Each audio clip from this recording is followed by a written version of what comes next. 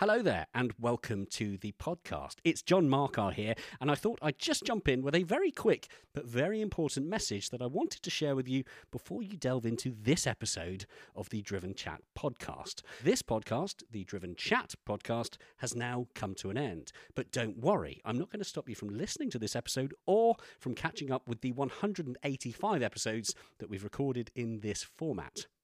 I just wanted to let you know that if you're looking for our new episodes recorded after December 2023, then you'll need to seek out our new podcast, The Driven Podcast. You can find The Driven Podcast in all the usual podcast platforms, including, chances are, the one that you're listening to this one on right now.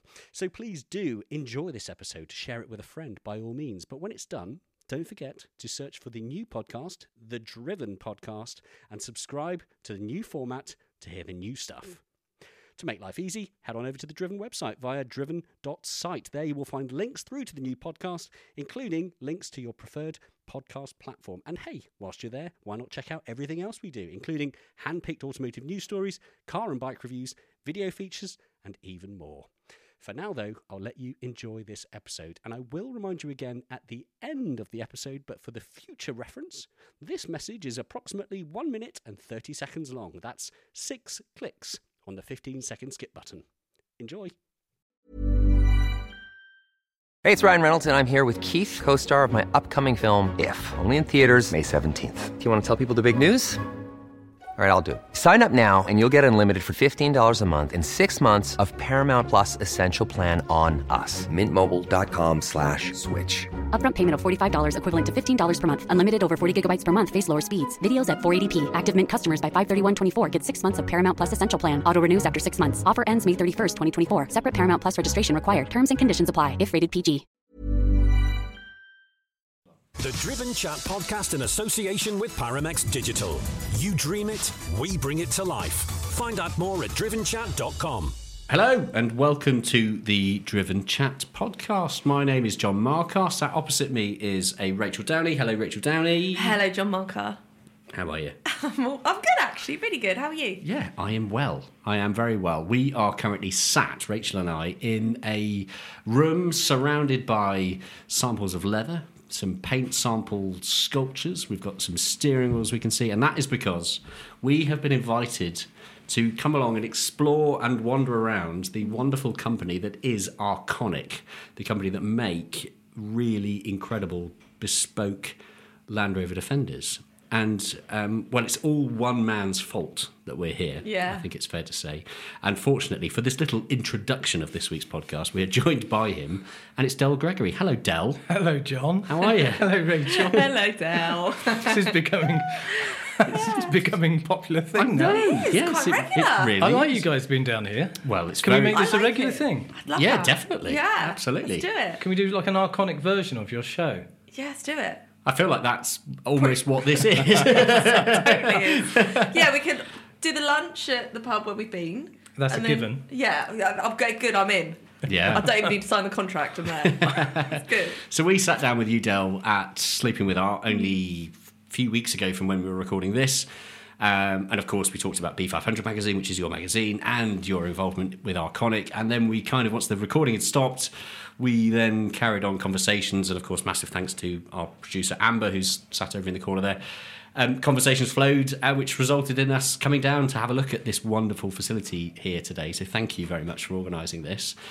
You've also kindly organised 2 amazing people for us to talk to. The first is the big boss, the MD, which is Tom. So we're going to be talking to Tom very shortly, Tom Parry, who's the managing director. And then after that, we're going to be talking to Craig Venn, who is the production manager. So, of course, one of the kind of the brains behind the technical build. What I particularly love about Craig is the fact that he basically came here to work here for 2 weeks as a bit of work experience, and that was 19 years ago, and he's still here, or 14 years ago, sorry. There's the 14, danger. yeah. There's the danger. Yeah. Yeah, he came as a 19-year-old 14 years ago for That's a right, 2-week yeah. work experience placement, and he's still here. You never leave. Good work. No, you see, if I worked that out, I'd probably be here still at 98 then.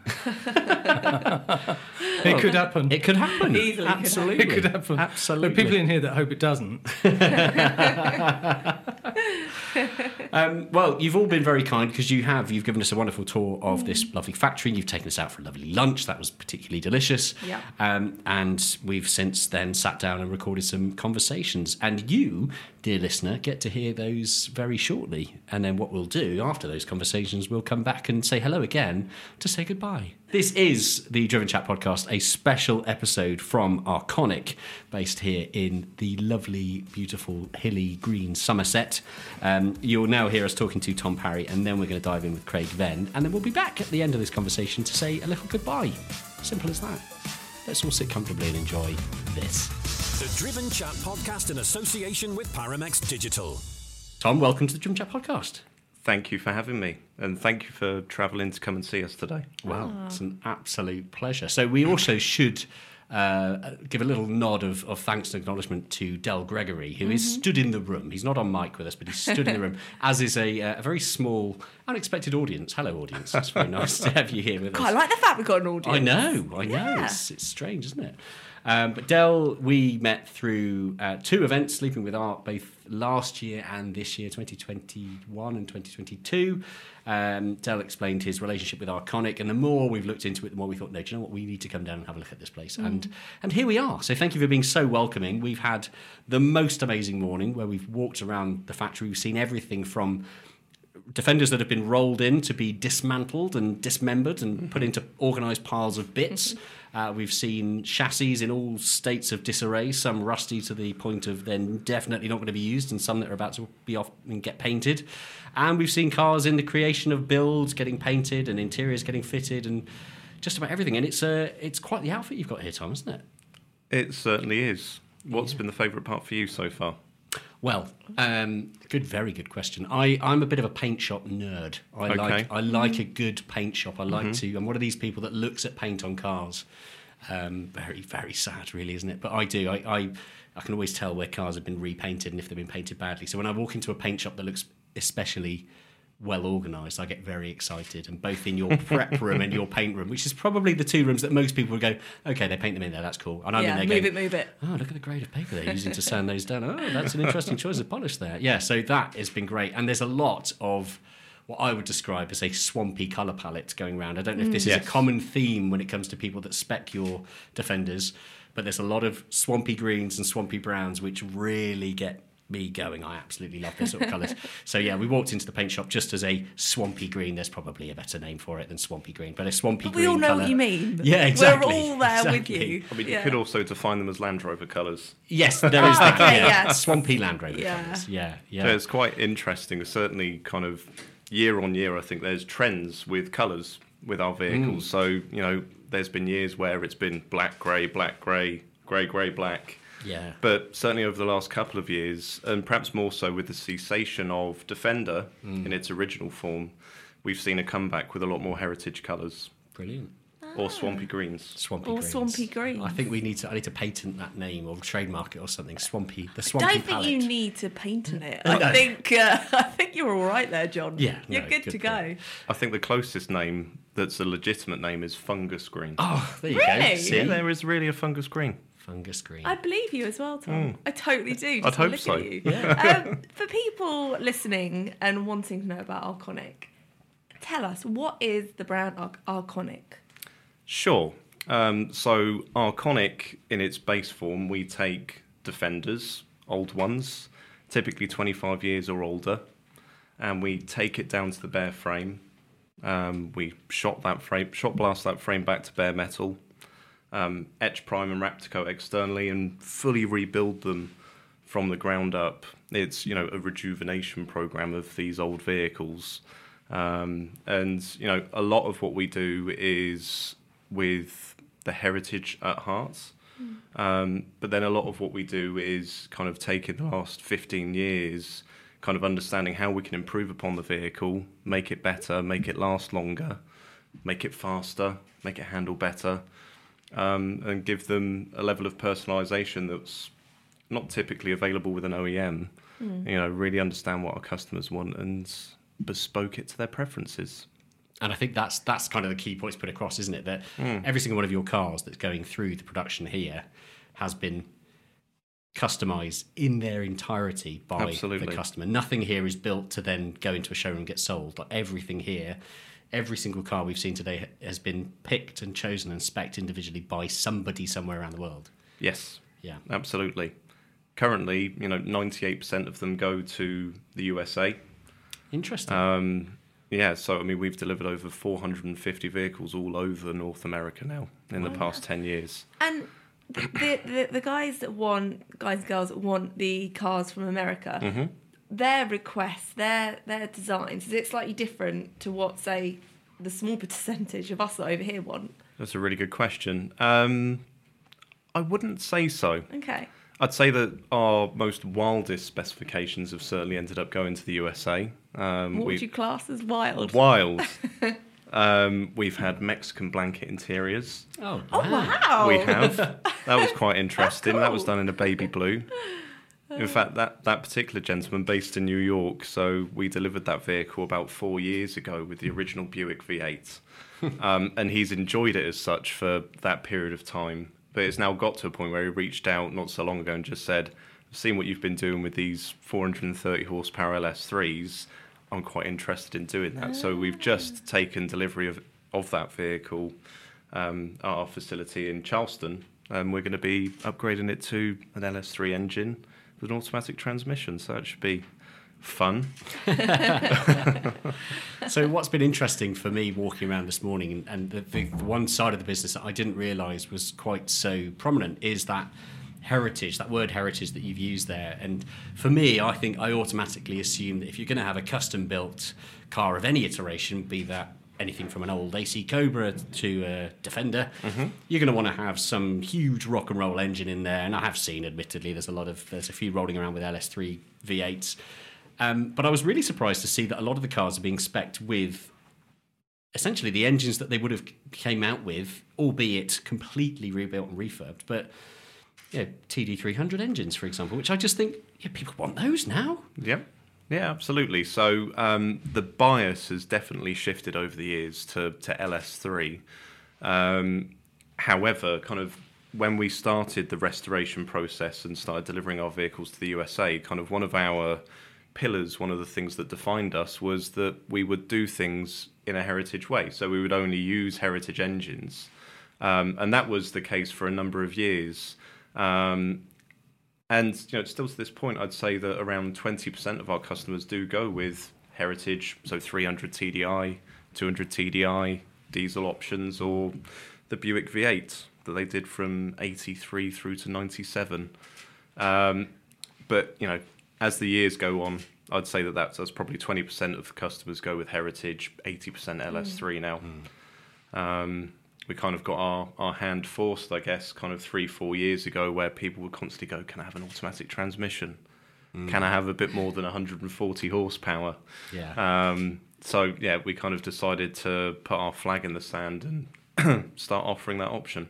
Awesome. Now, you mentioned that you've got a lot of cars, or the majority of the cars are going over to the US, and I've noticed whilst walking around the factory today, there's a lot of left-hand drive cars. Is this, do you think, just because the Defender is now, certainly in the past 5 or 10 years, it's suddenly become the car to import, isn't it? The Americans didn't get it like we did here, so it's still quite a quirky and unusual thing over there. Do you think that is the prominent reason, or is there more to it? Well, I think that the US had a taste of Defender in the mid-90s. So they had a few years where a limited amount of Defenders went over there. And I think that was enough to create a buzz around these funny old vehicles. There's nothing quite like them, apart from the elbow space. They're a really fun and quirky thing to drive. I think they're very much Marmite. You either love or hate them. Yeah. But in terms of the look of the vehicle, they're so iconic. Yeah. And I think that those few short years was enough to create a buzz and interest around that vehicle.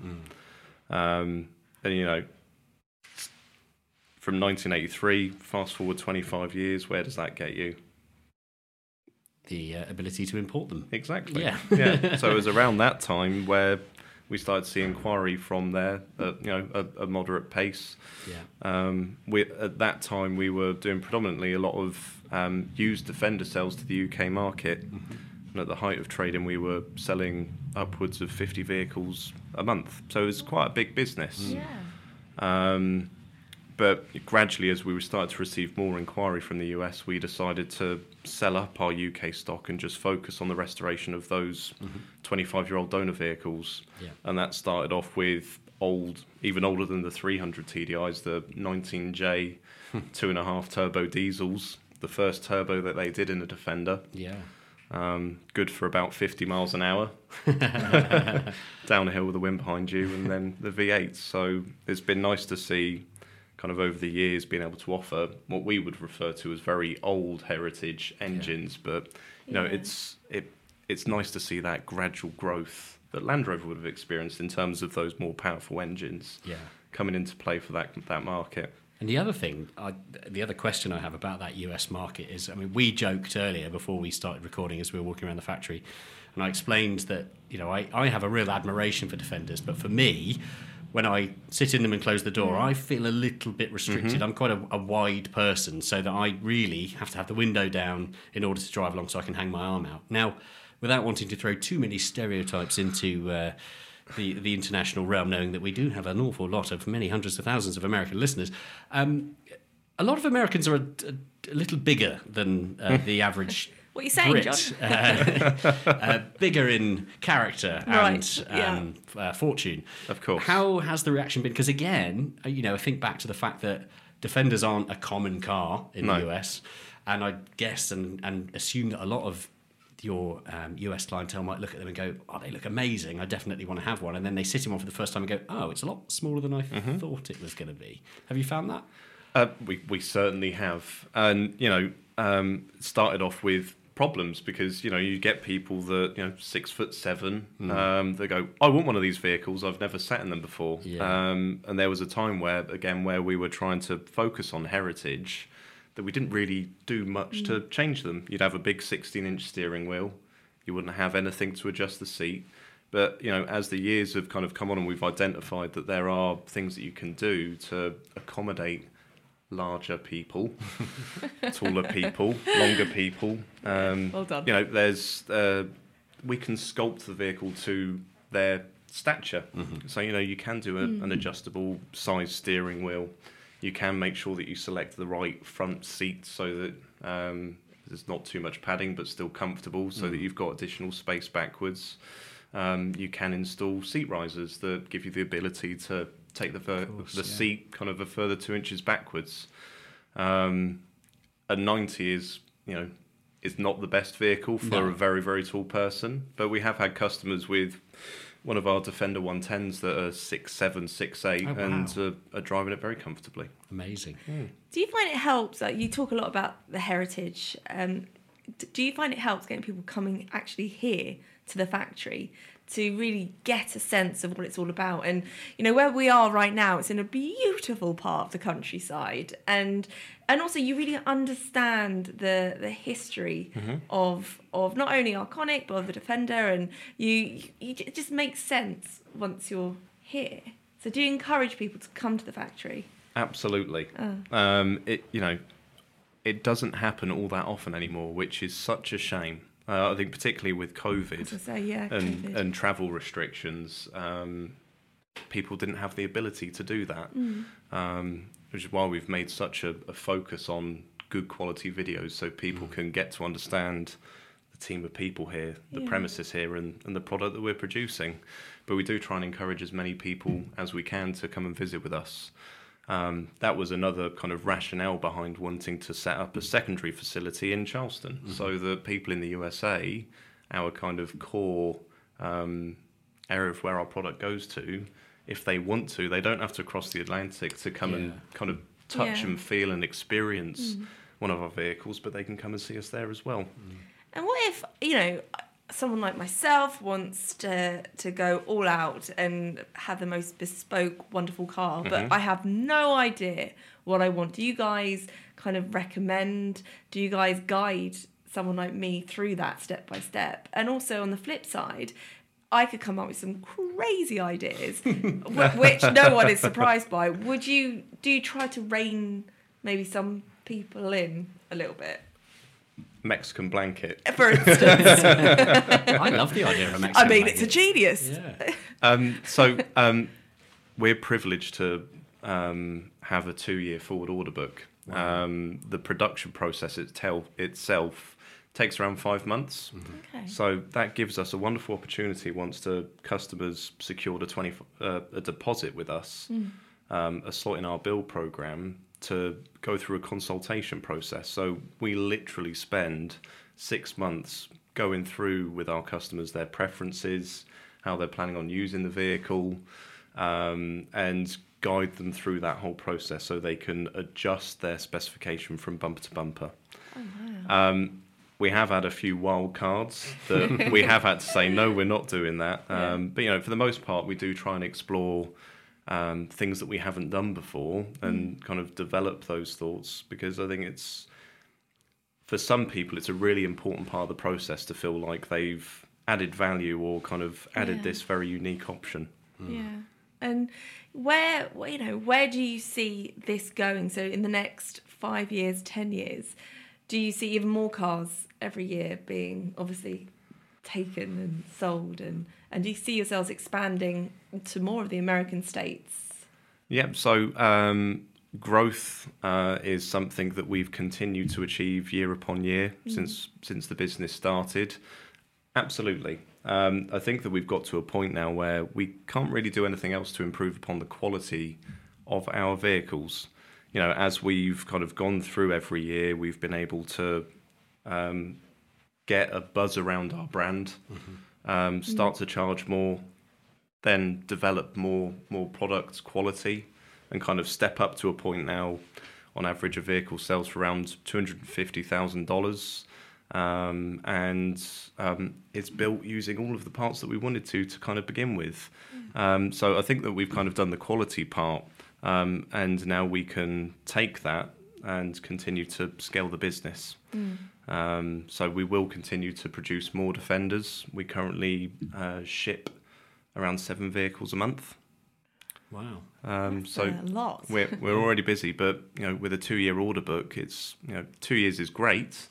But not everyone wants to wait 2 years, and there's not the kind of normal mechanics of being able to, buy a vehicle from an OEM, do finance. You have to have the cash to be able to buy one of our vehicles. So kind of having mechanisms in place and a smaller order book, I think we'll continue to see growth in demand and output. It's far more bespoke, isn't it? And it's a real personal feeling when you've got that. And 2 years though, waiting for your dream car, and I'm so impatient to change my mind so much. That would be your issue, I think. That, every week you'd be like, oh, actually, I don't want it in swampy green at all. I want it why did I listen to John? I want it in a different He's always colour. ruining my life. Damn it.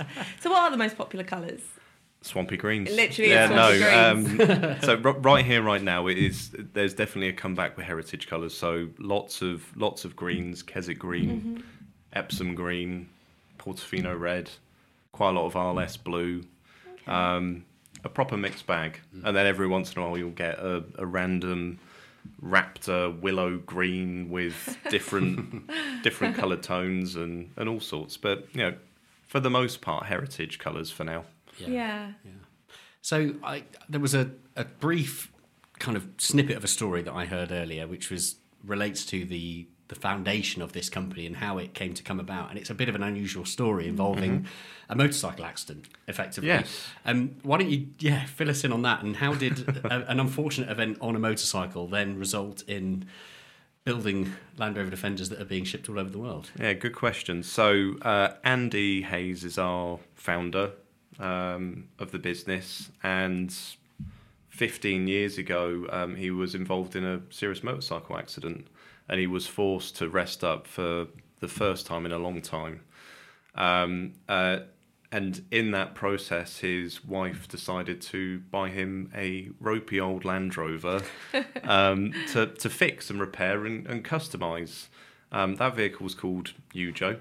And sure enough, he kind of went through the vehicle, gave it a polish, changed out wheels and tyres, gave it a good service, gave it a good bill of health, and went on to kind of travel all around Europe and further afield.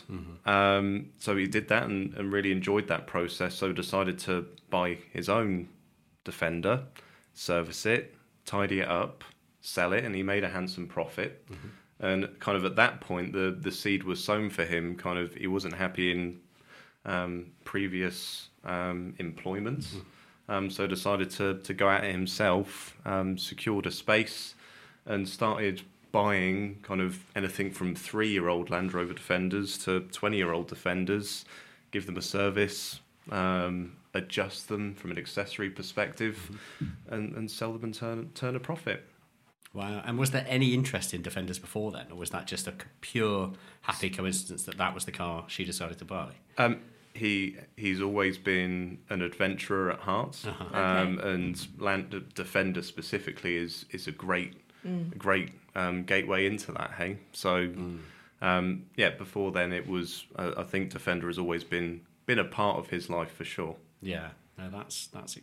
Makes perfect sense. And yeah, I mean, what a great way to start. I love the idea, those stories you hear of people that are given the opportunity to just have a go at something and think, maybe I can make a business from this. Yes. And I know for a fact that we've got an awful lot of our listeners who have been through or are going through or are potentially considering that big change in life where they think, that thing that I do from 9 to 5 every day doesn't exactly inspire me. It might pay my bills, but it doesn't inspire me. And anyone that can take that vision and that idea and push it forward and then transform it into this incredible business is it's really inspirational, isn't it? It's absolutely. It's and amazing. It's a short space of time, really, if you think about it. Yeah. This isn't something that's been going for years and years and years. Like what year was that? 20? So it was 2007. Wow. That's crazy. How fast? And do you see that for your time since working here? So what actually brought you to working for Arkonik? So I've actually known Andy for a number of years, since I was a little kid. And way back when I was living and working in and around Cornwall, and the business that I was working for at the time came up for sale. And I'd kind of worked to a point whereby I was acting in a managerial position, supporting the owner. I reached out to Andy and said, look, there's this business here. I'm interested in buying it. What do you think? And he was like, do you know what? I think you should pick up sticks and move up here and come and work with our business. We're just at a point whereby we're moving into a kind of restoration business with Land Rover Defenders. Come and see what you think. So sure enough, I kind of came up and saw this place, and I was like a kid in a candy store, building custom Defenders. It just immediately felt like a wonderful team, a wonderful product, and could see the opportunity here. So decided to quit my job, Move from Cornwall, move family and friends, Wow. and come up here and start my journey with Arkonik. That's amazing. And that was about 9 years ago. And that almost, it relates to that story of not only, starting a business like this is a huge step, but again, attracting people to come in and work for companies like this full time, to change not only your job role, but also, location. Yeah. Can you remember what the emotion was? Did you think from that initial visit, actually, I'm onto something good here? Or was there still an element and you thought, this might not work? That's a really good question. When I first came to visit here, I was just full of romance for what this business was, and could just see the opportunity. There was no threat from my perspective. I knew that this was a space that I wanted to further develop myself and be part of this business and its growth, for sure. Cool. I think that's quite lovely saying that it's that romance of it, because you do get that feel when you get here that it's going to sound a bit nappy. It's like a big family. And it's a really lovely atmosphere. I don't know what I was expecting, but yeah, everyone gets on and you see the real love for what you're doing. And with the cars, you feel like each individual car being designed, being made, being created, everyone working on that is loving what they're doing in that process. Yeah, absolutely. And it's something that, from my perspective, is we've tried to kind of retain that as we've grown. When we were a team of 20 people, it literally did feel like a small family. You'd kind of sit out in the car park, you'd share lunch together, everyone, office staff and production staff alike. And kind of as we continue to grow, we've still tried to retain as much of that as we can, because I think it's really important. It's important that the guys and girls are involved and invested in each other, so that we can continue to build the best product. I think it's a huge part of it. Yeah. Whilst we've been exploring this morning, what I found particularly impressive is the scale of the site and the fact that you've got different sections of the build process, from all the way from stripping down cars that have come in that might be able to be donor chassis or have donor parts or panels, all the way through to where the cars are wired with brand new wiring looms, which I thought was really impressive to see that, rather than nothing really recycled from that side, because of course, let's be honest, Land Rover and the terms Land Rover and electrical don't often have the best relationships. So the fact that you're rewiring cars from scratch is a hugely attractive proposition, I think, for anyone buying. But not only that, you've got the paint shop, you've got an engine shop, you've got an entire warehouse for fit and finish to make sure everything looks perfect, all in different spots. It's a huge site, isn't it? You basically have ownership of an entire industrial estate. We do. And from my perspective, certainly, again, when we first started out here, we only had one unit, and we had to consolidate a lot of what we were doing in one space, and we had to trust and rely upon a lot of third parties to do different parts of our process, from engine rebuilders to trimmers to all sorts. And again, as the years have gone on, and we've been able to command a higher price point for our vehicles, we've been able to bring as much as we can in-house so that we can control the quality and make sure that it is to the best standard, which is why you've got all of these different kind of shops, an engine department with a team there, bringing it all in-house so that we can control the quality and make it as good as it can be. Fantastic. It's like being at Universal Studios for Defenders. Ah. Like in each different room, there's something else completely different happening, and you can just walk freely through everything. It's brilliant. If you were asked to relocate again, if they were gonna, I don't know, open another Arkonik somewhere in the world, would you jump at it? It's a good question. I think for what we're doing right now, again, kind of going back to romance, I think there's a charm and a romance for our US clients, and all clients actually, kind of our current location. We're in a beautiful part of the world. We've got a lovely pub down the road with great food. Very lovely. And, I think that we're in the middle of nowhere. And yes, that's taken its toll in terms of being able to scale up and get the right employment over the years. We have got to the point where we have really great employees. We've got a great team here, a great product, and from my perspective, I'm quite happy where we are for now. Yeah. That's good. Now, there's a couple of things that I wanted to talk about, because mainly I know the answer to one of them, and it's very exciting, and I feel like everyone in the world should know. And it's regarding the future. Where this is going. Yeah, exactly. Yeah. There's something on the horizon. Well, in fact, it's far closer than the horizon, really, isn't it? Which is beyond the realm of Defender. And it's a particular car that excites me massively. And Del kind of let the cat out of the bag a little bit when we met and sat down together at Sleeping with Art a month or so ago. I did not know that that this was coming, and it's very exciting. I'll let you do the reveal, but what is it that's coming next following the Defenders? Are you sure you don't want to reveal it? No. You Because are then so I kind of excited, feel like I John. can celebrate it again. Yeah, it's true.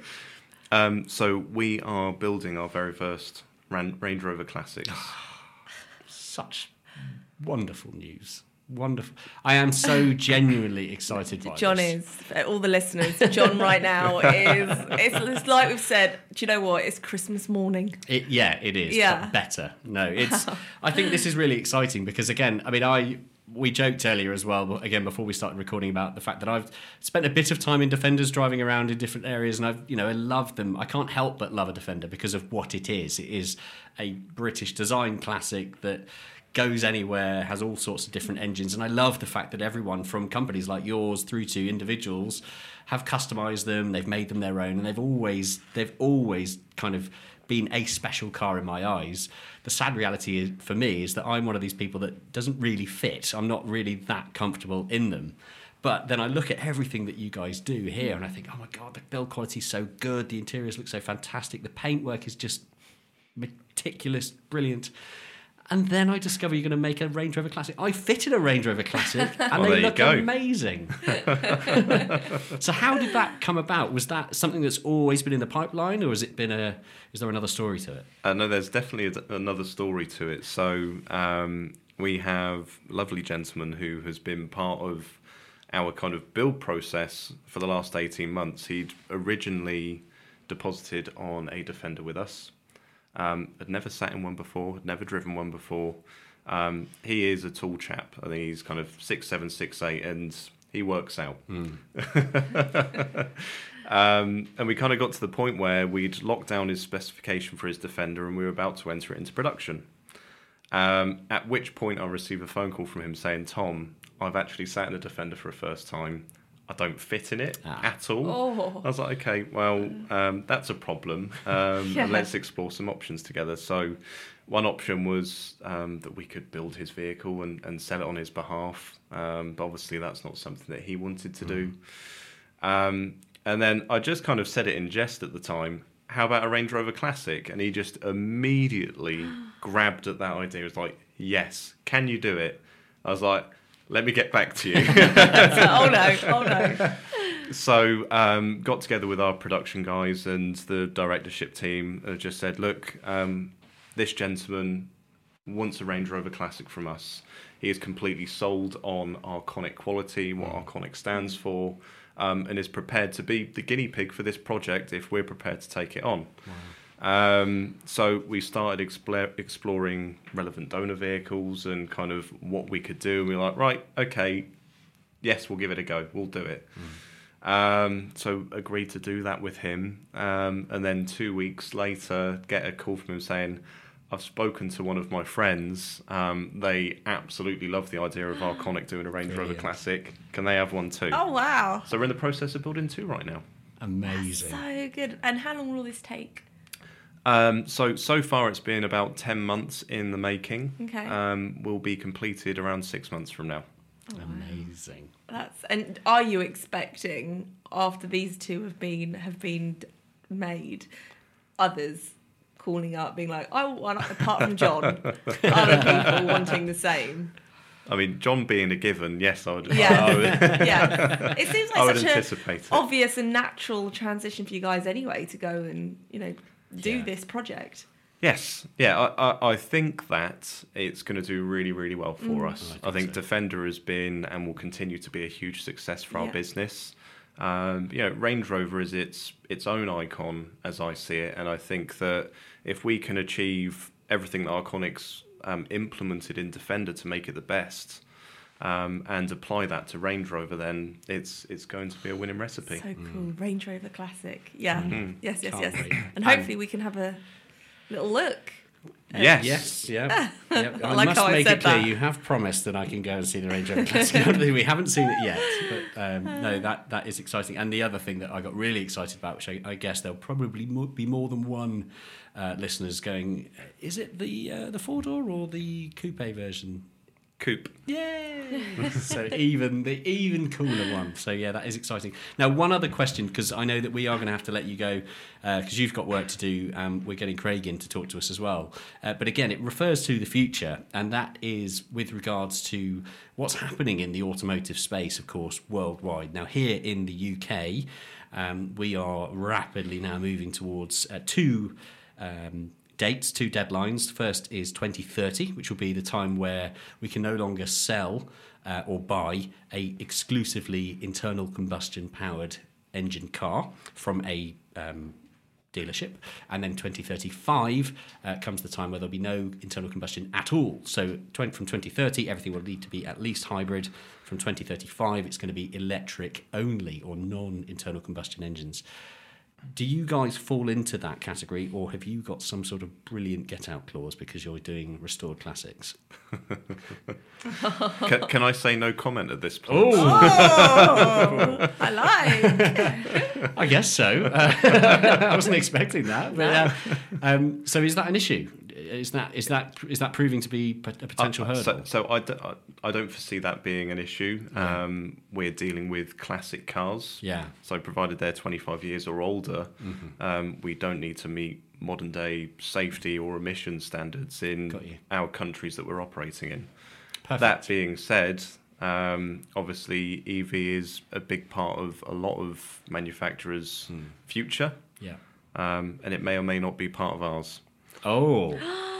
He said that with a smile that said nothing at all. Definitely smirking. Beyond. Definitely. Yeah, that is interesting. And of course, I think all of us in this room here are kind of secretly hoping that this wonderful industry of synthetic fuels is about to absolutely explode, and we can all suddenly realise, hey, we can drive all the cars we've all loved driving with fuel made from corn or whatever it is they use, which is very exciting. So you've got that chapter in mind, and it sounds like there's a solution to it, but more on that later, perhaps. More on it later, absolutely. More on that later. Yeah, they're powered by flux capacitors. I heard it here first. Oh, that's brilliant. Perfect. Says it all. Indeed. Well, Tom, thank you so much. Firstly, thank for joining us here for the podcast, but also for allowing us to have pretty much free reign of your facility here. It is absolutely amazing to see it, and I think without a doubt, anyone sitting here with a 2-year order book, it's obviously doing something right, and the future beyond those 2 years for many years to come, especially once those classics start rolling out, I think is going to absolutely explode things moving forward. So we wish you all the very best, and I hope that this is the beginning of a good relationship where we can check in from time to time, come and see the new things that are rolling out of the production line and out of the factory, and have a bit of a drive and a play as well. If that's all right with you. Yeah. It's like, all right, John. I wonder what you're waiting for. So excited. Yeah. No, it's been great. So Tom, thank you very much. We'll let you get back to work and call in our next victim. Yeah, my pleasure. Thanks for taking the time to come and visit with us. No, absolute pleasure. Well, we're going to cut to a quick advert break now, and then when we come back, we're going to be talking to Craig Venn, who is the production manager, so I can throw even more technical questions at him. They will love that. The Driven Chat podcast in association with Paramex Digital. A lot can happen in the next 3 years. Like a chatbot may be your new best friend. But what won't change? Needing health insurance. United Healthcare Tri-Term Medical Plans are available for these changing times.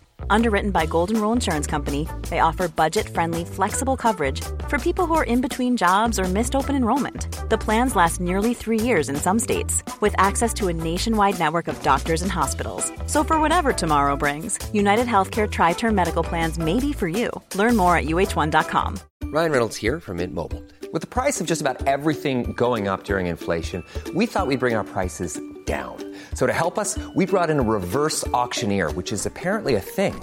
Mint Mobile Unlimited Premium Wireless. How to get 30, 30, bit to get 30, bit to get 20, 20, 20, bit to get 20, 20, bit to get 15, 15, 15, 15, just $15 a month? Sold! Give it a try at mintmobile.com/switch. $45 up front for 3 months plus taxes and fees. Promo rate for new customers for limited time. Unlimited more than 40 gigabytes per month. Slows full terms at mintmobile.com. Welcome back. So we're still here at Arkonik. We're still sat in a room. I should have described the room actually before we started, because we do have, I'm guessing this is a room where customers or potential customers are brought in to kind of help spec their cars. We've got samples of leather hanging up behind you there, Rachel, plus some colour samples on different shapes, I guess. It's to show off different paint options and colours. Thank you. But we're now joined, as we mentioned before our little break, by Craig Venn, who is, of course, the production manager. You, Craig, are involved in the actual build process of these cars. Welcome to the podcast. Yes, thank you very much. Thank you very much. Good to be here. So, before we started recording this little part, I said, is there anything in particular you're particularly well versed in talking about? And you just said Land Rovers, which I think is fitting for both this podcast and reassuring as your well. job. Yeah, totally. How did you? How did Land Rovers become such a hot topic for you? So I've pretty much been playing with Land Rovers my whole entire life. Ever since I was a very small child. Land Rovers have always been in my family. Basically not touched any other vehicle other than a Land Rover Defender. Wow. Pretty much since the age of about 3. I joined Arkonik when I was 19. Oh, wow. So I've been here 14 years working with them now. So yeah. So I think it's fair to say if somebody came to you with a Defender of any iteration and it was making a weird knock or a weird creak or something strange, the strange sound was coming from the engine, you'd probably be able to listen to it and go, yes, it's that. Yeah, 99% of the time, I'd be disappointed in myself if I couldn't pinpoint where it was coming from. God, if I'd known that in advance, I would have brought some pre-recordings. Pre-recorded noises. Yeah. Send in your Defender issues now. We and could have we'll got a play list together. What is it about a Land Rover then that you love so much? It's just for me, they're a glorified tractor. I love just how basic they are and how kind of interchangeable they are between the years. So as they developed the Defender, a lot of the stuff was move-onable between the years. So a lot of the 20-year-old stuff is still fit on a 10-year-old kind of platform. Big into the off-roading as well myself. So yeah, Land Rover Defender for me was kind of the ultimate toy to go out and get stuck in the mud and play with. So, and it's what I was brought up with. Yeah. I always found myself camping when I was little, stuck in the back of my dad's Series 3 109. So. Nice. See, that's amazing. So you've got that kind of, again, romantic attachment already. Already, and then I started working with them. So yeah, it was a hobby and a love, and now I get to come and play with them every day. Amazing. That's brilliant. That's absolutely brilliant. So Tom was telling us beforehand that the vast majority, or certainly a huge proportion of customers that are currently buying the Arkonik Defenders are going over to the US. And for a lot of people in the US, a Defender is a fairly new thing. You know, it's not necessarily like you and I, all of us in this room actually, we've all known about Defenders since we could identify cars, since we were toddling around and pointing at things on the street. For a lot of Americans, they've never seen a Defender before until the past 10 years really, when they've started to be able to get imported. What's it like for you? Because you must meet from time to time a customer that comes over from the US that's seeing their vision for the first time, and you're kind of explaining to them what this thing is that they've just bought. How does that feel? It feels very strange trying to explain to somebody that's been around in the UK for, like you said, since before some of ours time, definitely mine. Yeah. And then trying to explain it to somebody is that it's not a new vehicle to them. I've spent some time in the US, met a couple of guys that had never even seen a Defender before. Wow.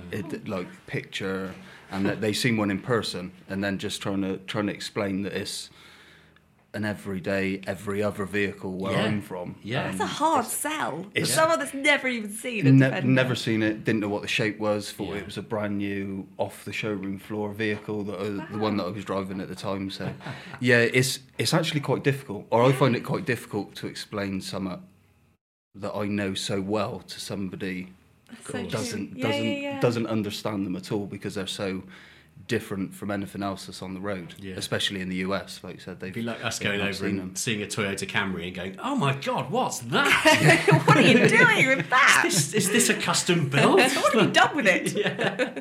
And the other thing I wanted to ask as well is, now you mentioned you obviously have a love for green laning and using these vehicles properly. Mm-hmm. I'm guessing again, a lot of the people that are spending big money on these Defenders, they're probably or possibly not inclined to want to take them down a muddy green lane and get them all dirty. How does that sit right with you, or do you still sit there and see the potential but enjoy them for what they are? It doesn't bother me what people use them for. A few of our customers do take them off road. A couple of our guys have been across Iceland, and that sort of stuff. So it is nice to see them used for what they were built for originally, but can fully understand why after an Arkonik build that you wouldn't even want to take it next to a drop of mud or take it down a green lane that's going to get scratched. So, what's and this might be asking you how long is a piece of string, but what is a typical day for you like here at Arkonik? Lots of steps, lots of movement. So I'd spend a lot of my time answering questions, production programming, so the times that vehicles come in and out of the business, and each department is all planned by myself. A lot of technical issues, a lot of answers which come up daily. It's just, I'm kind of spread everywhere.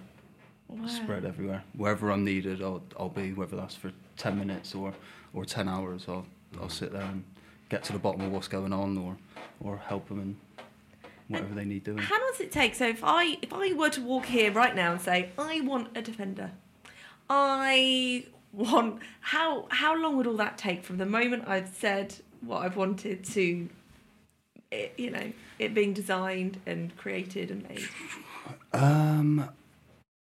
A long time. I know we've got a big forward order book. Yeah. So to start with, you join the end of the forward order book. Now whether that's a year or a year and a half, and then it would come into production. It's usually between 3 to 4 months in production. So from start to finish, from kind of strip down of the donor vehicle, all the way through the business to kind of finished, and then we do our testing procedure, and then that's a lot of that is dependent on spec. Okay. So if it's quite a big spec vehicle, it can take a little bit longer. If it's a lighter spec vehicle, it'd be a bit quicker coming through the business. And is there a particular part of the process that you really enjoy getting hands-on and stuck in with, and vice versa? Is there certain jobs that you just rather or be pleased to know that there's a team that do that, look after that, and don't want to go anywhere near it? So probably the most enjoyable bit for me is seeing them finished and all signed off. Yeah. So just sat there after having the team of people that I'm in control of kind of build them, put together, quality test them, and then just have them sat there, finished, ready, knowing that the customer is going to be the next person to kind of receive it. Yeah. Not some liked part would probably be the body shop. It's very dusty. Yeah. It's a very particular skill. I'm happy that I just have to manage that group of people. Yeah, it's a common thing. We've spoken to a few people from different organisations and some companies that do refurbed cars, or they rebuild classic cars, and it's either something that people are either really proud to be part of, or you mention the word paint and body shop and they go, no, we don't do that, don't touch paint and body keep shop. That shut. I'm all right. It is a realm unto its own, isn't it, with regards to mess and prep and everything else. Incredibly dusty. Yeah, I wouldn't like it either at all. How has the company developed since you started when you were 19 years old? So when I started, we were a team of 3 people. Oh, wow. 3 or 4. We done kind of basic service and repair work on UK Defenders, which is kind of how it all got started originally.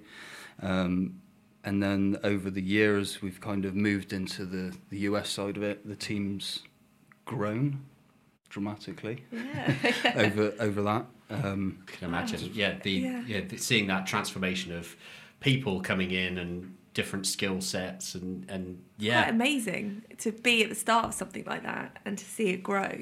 Did you ever think at that point, as a young 19-year-old, I think back to the age I was when I was 19, and I probably couldn't give any forward vision beyond what might be happening next week or what I'm doing that Friday night.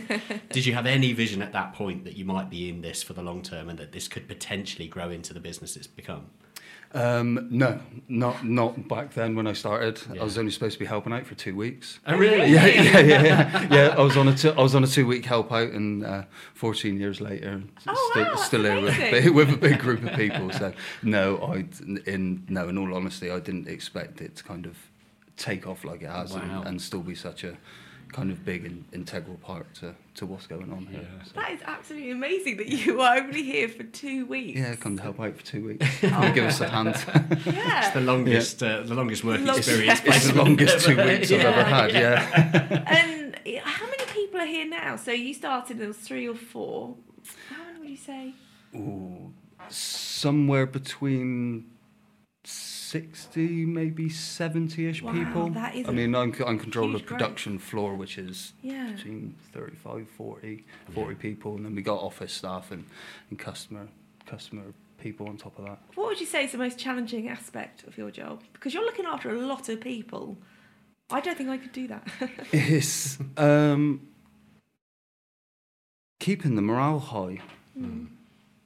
Yeah. Throughout the business is maybe not the most difficult, but maybe the most important, Yes. which is kind of always at the front of your mind. So you're constantly thinking kind of, how can we keep these guys happy and motivated? And we like to see smiles on people's faces when they come to work, and make sure they're leaving with a smile on their face as well. So this is the most important bit for me. I wouldn't like to say that there's anything that's challenging as such, other than the entire day. The past couple of years must have been interesting though, because obviously we've experienced in the automotive industry, even from small companies to the huge global car manufacturers that are churning out hundreds and hundreds of cars every day. There've been big challenges, things like chip shortages, there've been rubber shortages, there've been production line slowdowns for all sorts of various reasons. The Volkswagen Group suffering massively because of wiring looms being manufactured in Ukraine, that's slowed down. Have you as well come up with similar issues and had shortages that have slowed things down, or have you managed to get away with things? We've had shortages that slowed stuff down. We're quite well prepped in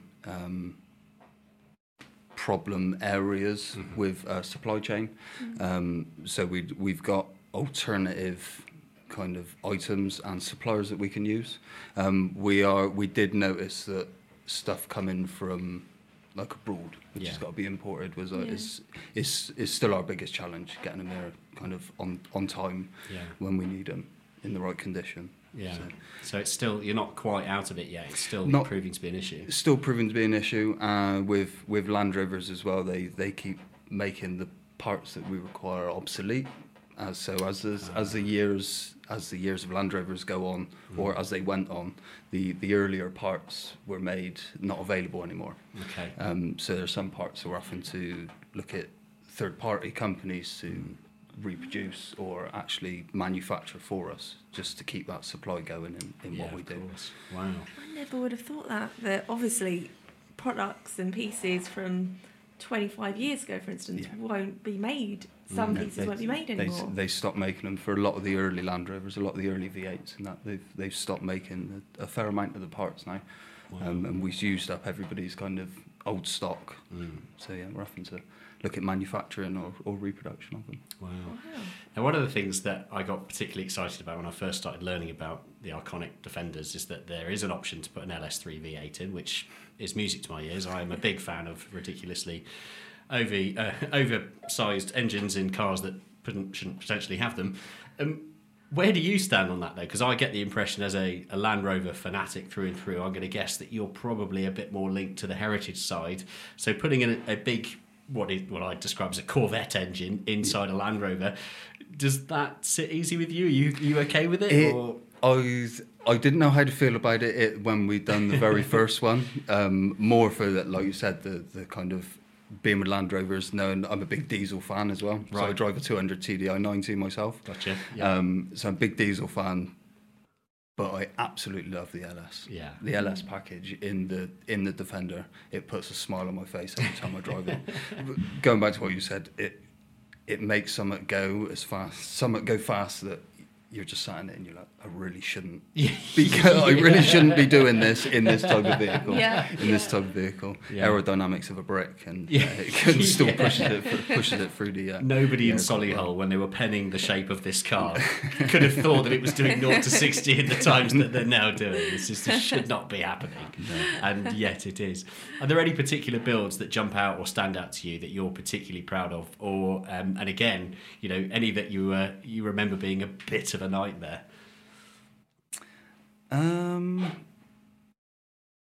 No, so I think you, Joe, the vehicle that you went out in, big demo car, was our first kind of right-hand drive LS3 build. So that was kind of maybe the proudest moment for me, was kind of getting that one after not doing any right-hand drive vehicles for quite a fair amount of time, doing a lot of US stuff. Actually getting to build one new with the LS package, right-hand drive, that was going to stay around. It was going to stay on site. We were going to be able to see it and drive it and use it. Challenging? No, they all kind of throw up their own challenges in each their individual ways. I wouldn't say there's anything that kind of sticks out as overly I've heard challenging to get stuck on. I heard some stories about some of the US customers wanting to spec in like hidden weapon compartments and things, so they had quick access to pistols and stuff. Is that the first order book with that coming through on the notes? That must have been a bit of a discussion point in the workshop. Yeah, it's a bit because again, obviously it's not. None of that sort of, it's not available to us, like the kind of weapon stuff over here. So yeah, it's a big talking point when you kind of get gun cabinets or hidden kind of handgun holders next to cubby boxes and that sort of stuff. You kind of instantly, in the UK, they instantly think bad. Yeah, that's right. Anything to do with guns is instantly kind of it's a bad, and then kind of bringing everybody back down to ground that these guys in some states you can just climb around on you. It's just normal. Everybody's got them. Yeah. Everybody's got them. It's definitely a talking point. Gun cabinets. I'm not surprised. Why is it more popular, do you think, in America? Or what's that? With the Defenders, why do you think, was it 90% cars are sold out in of the Arkonik builds? Yeah. Yeah. Why do you think that is? I just think their rarity. Yeah. It's not something that kind of everybody could go and buy. Everybody could afford to buy in some circumstances, and you don't see them every day over there on the road. So every time you kind of see one, it's unique. It's a unique thing. Very similar to how it would be like if you've seen an old Mustang driving around in the UK. Kind of it's a bit don't see them every day. It's a nice little car. Now Tom has also let us know that there is something else very exciting, for me particularly exciting, that's coming soon. Here we go. Rachel knows where I'm going with this. So I am a bit of an obsessive when it comes to Range Rover Classics, and I'm very excited and delighted to learn that Arkonik is now turning its tools to the addition of Range Rover Classics to the production line. How are you feeling about that? Are you excited for it? Are you as well versed with Range Rover Classics as you are with the Defenders? In not as well as I am with the Defenders. They share a lot of the same platform. So kind of running gear, chassis, that sort of stuff is very, very similar to a Defender. So that to me, I'm excited. It's different. We do stuff different every day, but we've not done a different vehicle in a long time. So yeah, I'm excited to see how they turn out. I think it's going to be quite a popular option when they're finished and kind of put up for display. Yeah, they're going to be so popular. I mean, you know that, John, already. I know. I don't know how I'm going to afford it, but I'm going to somehow get one. It's going to be great. So I'm going to spec it in brown. It's going to be fantastic. Yeah, no, it is all very exciting. And if it wasn't Defenders, if it wasn't Land Rover products, what do you think might be the alternative for you? If in a parallel universe there's a Craig somewhere else on a different planet also working on cars in some variety, if you didn't have that kind of early exposure to Land Rovers, is there anything else that really kind of gets you going? Sounds a bit boring, but I love driving. No, so I think that my only kind of maybe if I wouldn't have been involved in mechanics and Land Rovers from an early age, then I probably would have got myself into driving. Some of them involved driving across the country, the world, Europe. I just love being out and on the road. Yeah, no, you're in good company there. I mean, and as with our many thousands of listeners, there'll be many people listening to this going, get that completely. Oh, it's exciting. So you've got quite a lot to look forward to with regards to what's coming next with this new chapter of Range Rover Classics, as well as all the Defenders that are coming out. Is there anything else that you're hoping might be sort of thrown into the mix even if it's, say, 10 years down the line from now? Any other cars? And actually, in fact, answer that one first, and then I've got a follow-up question regarding the Defender after that. Hopefully not. Okay, that's fair. Only from a busy. We've got so much doing in the Defenders, and with what I can see coming with the popularity of the Range Rovers, it's going to be another huge kind of production kind of setup maybe to get the Range Rovers out the way. So no, it's probably the answer to that. So Tom will be listening. No more, Tom. Please stop. Goodness, no more growth. Not yet, Tom. And one of the questions I want to end with is, and I'm sure I'm not going to be the first person to ask you this, but what are your thoughts and feelings on the new iteration of Defender from Jaguar Land Rover? Are you a fan? Can you appreciate it, or would you rather not have anything to do with it? I'm not a fan of how they look. Okay. Not a fan of how they look. Mm-hmm. I think they should have renamed them, maybe. Yeah. To me, it's not what Defender was when they originally brought out. In all honesty, I've not been around one close and personal. Sure. They do try and wave to me when I'm driving mine. So yeah, it's again, it's a popular vehicle. It's carrying the name of Defender, so people get them out there, but not my cup of tea from what I've seen of them.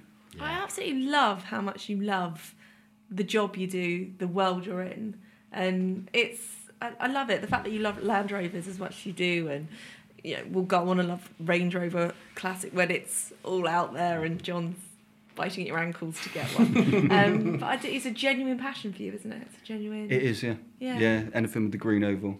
You cut me in half, I say Land Rover down the middle. Bleed green. That's the next thing we were going to do. And do you think that's the same for the vast majority of people that are in the workshops as well? Everyone's here because they love what they're working on. They love to come to work. They love the people that they work with and what they do. Yeah. Somebody once told me that you'd never work a day in your life if you enjoy what you do. That's very true. And it is very, very true. Yeah. And it's throughout the whole business. Everybody kind of stays with that. So.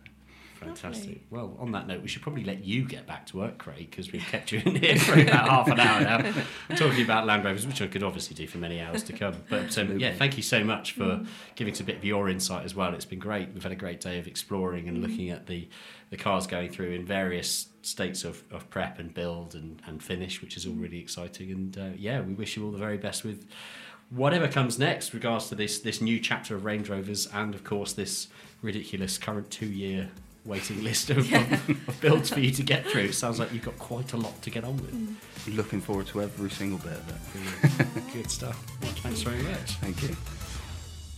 And there we have it. That brings us to the end of our Arkonik Driven Chat special. Do you know what? I've loved the genuine love and passion people have for working here. Del, you're doing a great job keeping the ship afloat and happy. I'm not sure that I could claim that I'm keeping this ship afloat. I think it does very, very well without me. But I would agree with you. People here have the passion for the brand that they're building. And I'm very excited to be a little cog. Teeny tiny cog. Not that teeny, a little tiny cog in a very big engine. And I love it here. And everybody seems to love it here. And that's the best vibe of all. Yeah, definitely. Yeah, I agree. Definitely. Can I say one thing before I leave? Please. Yeah. Range Rover Classic. Ha ha ha. Hey, have we mentioned the Range Rover Classic? I don't know. No, first time I've heard. So the true reality of this, dear listener, at the point of us recording this little outro, is we've been around the factory. We've seen a collection of Defenders from 90s to 110s to 130s. We've been in the engine rooms. We've seen everything. We've now recorded this podcast. We've talked about the Classic to both Tom and to Craig, and we've been joking about it all day. But we still, at this point, haven't actually seen it. Well, the good news is that we can see it. The better news is that the contracts are now drawn up and ready for yours. Oh, right. Good. Excellent. Good. Yes, get him. John doesn't need to pay any kind of deposit. Just full out cash right now. Yeah. Job done. I'm just going to text my friends at JBR Capital Finance and just see if they can sort me out with it. Well, that's very exciting. So yes, whilst I clamber to find some funds, can we escape and go and have a look at some Range Rover Classics now as well? Absolutely, definitely. So that just leaves us to say thank you so much for listening to this week's episode. Go and have a look at our website where you will see a collection of photographs that were taken today by our lovely Rich, who's been wandering around taking photos with us. Of course, check out our social feeds at Driven Chat as well, where you'll see more in the form of photos, some little videos and bits and pieces that we've captured from the day today as well. And of course, don't forget to also go and check out Arkonik on social media. If you can't find them by searching for them, have a look on our profile. You'll see the pictures and videos and stuff that we've got from today, and you'll be able to go through to their profiles to have a look. Maybe it might turn on a little light bulb and think, oh, I quite fancy one of those. So, Go and get yourself a swampy green Range Rover Classic. I'm going to have to talk to you about what Swampy you call your green. Swampy green. Swampy green. There we are. Thank you so much for listening. Thank you for joining us again for this lovely episode. As I occasionally like to, remind, gently push, if you are so inclined to thank us for this output that we put together. Remember, we don't ask anything of you, any financial, we don't do Patreon or anything like that. We simply ask if you're feeling particularly generous and you have the ability to leave us a review, please do, because it helps us massively in this bizarre big algorithm that we still, after 2 and a bit years, haven't really understood. But we understand that if you write nice things about us and give us 5 stars and subscribe, then suddenly we start doing better things in the charts, and that for some reason matters. So if you're feeling like you want to help us out with that, that would be very kind. And again, don't forget, you can find us on socials. Give us a follow there. You can find us on YouTube as well, where we have our own YouTube channel at Driven Chat. If you search for us on YouTube, give us a subscribe. You'll see lots of me driving around in lovely press cars and just generally larking about with cars, and all of us having a bit of a good time, which is nice. Which is wonderful. And it's all free. This is free. We give this away for free, Rachel. I mean... Yeah, it's just madness. It is absolute madness. Don't tell anyone. No. Oh, it's a bit late. Yeah. Thank you, Rachel. Thank you, especially Del. Yeah, thank you, Del. Oh, thank you, everything. guys. It's been great to be here. I'm going to just run away and dribble over some Range Rover Classics now. Yes, you are. Dribble all over the range. Thank you for listening to this week's Driven Chat podcast. Goodbye. The Driven Chat podcast in association with Paramex Digital. You dream it, we bring it to life. Find out more at drivenchat.com.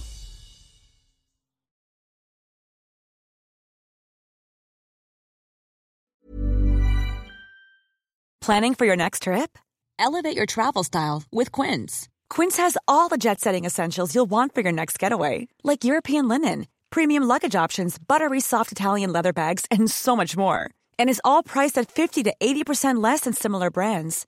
Plus, Quince only works with factories that use safe and ethical manufacturing practices. Pack your bags with high-quality essentials you'll be wearing for vacations to come with Quince. Go to quince.com/pack for free shipping and 365-day returns. Oh, wow. You've made it to the end. The very end. And it's John Markar here again, reminding you that this podcast, the Driven Chat podcast, has now run its course and has come to an end. To find a new format, search the Driven podcast in your preferred podcast app, or head on over to the website driven.site to find some quick and easy links through to the new episodes in the new formats on your preferred apps. Thanks. Bye.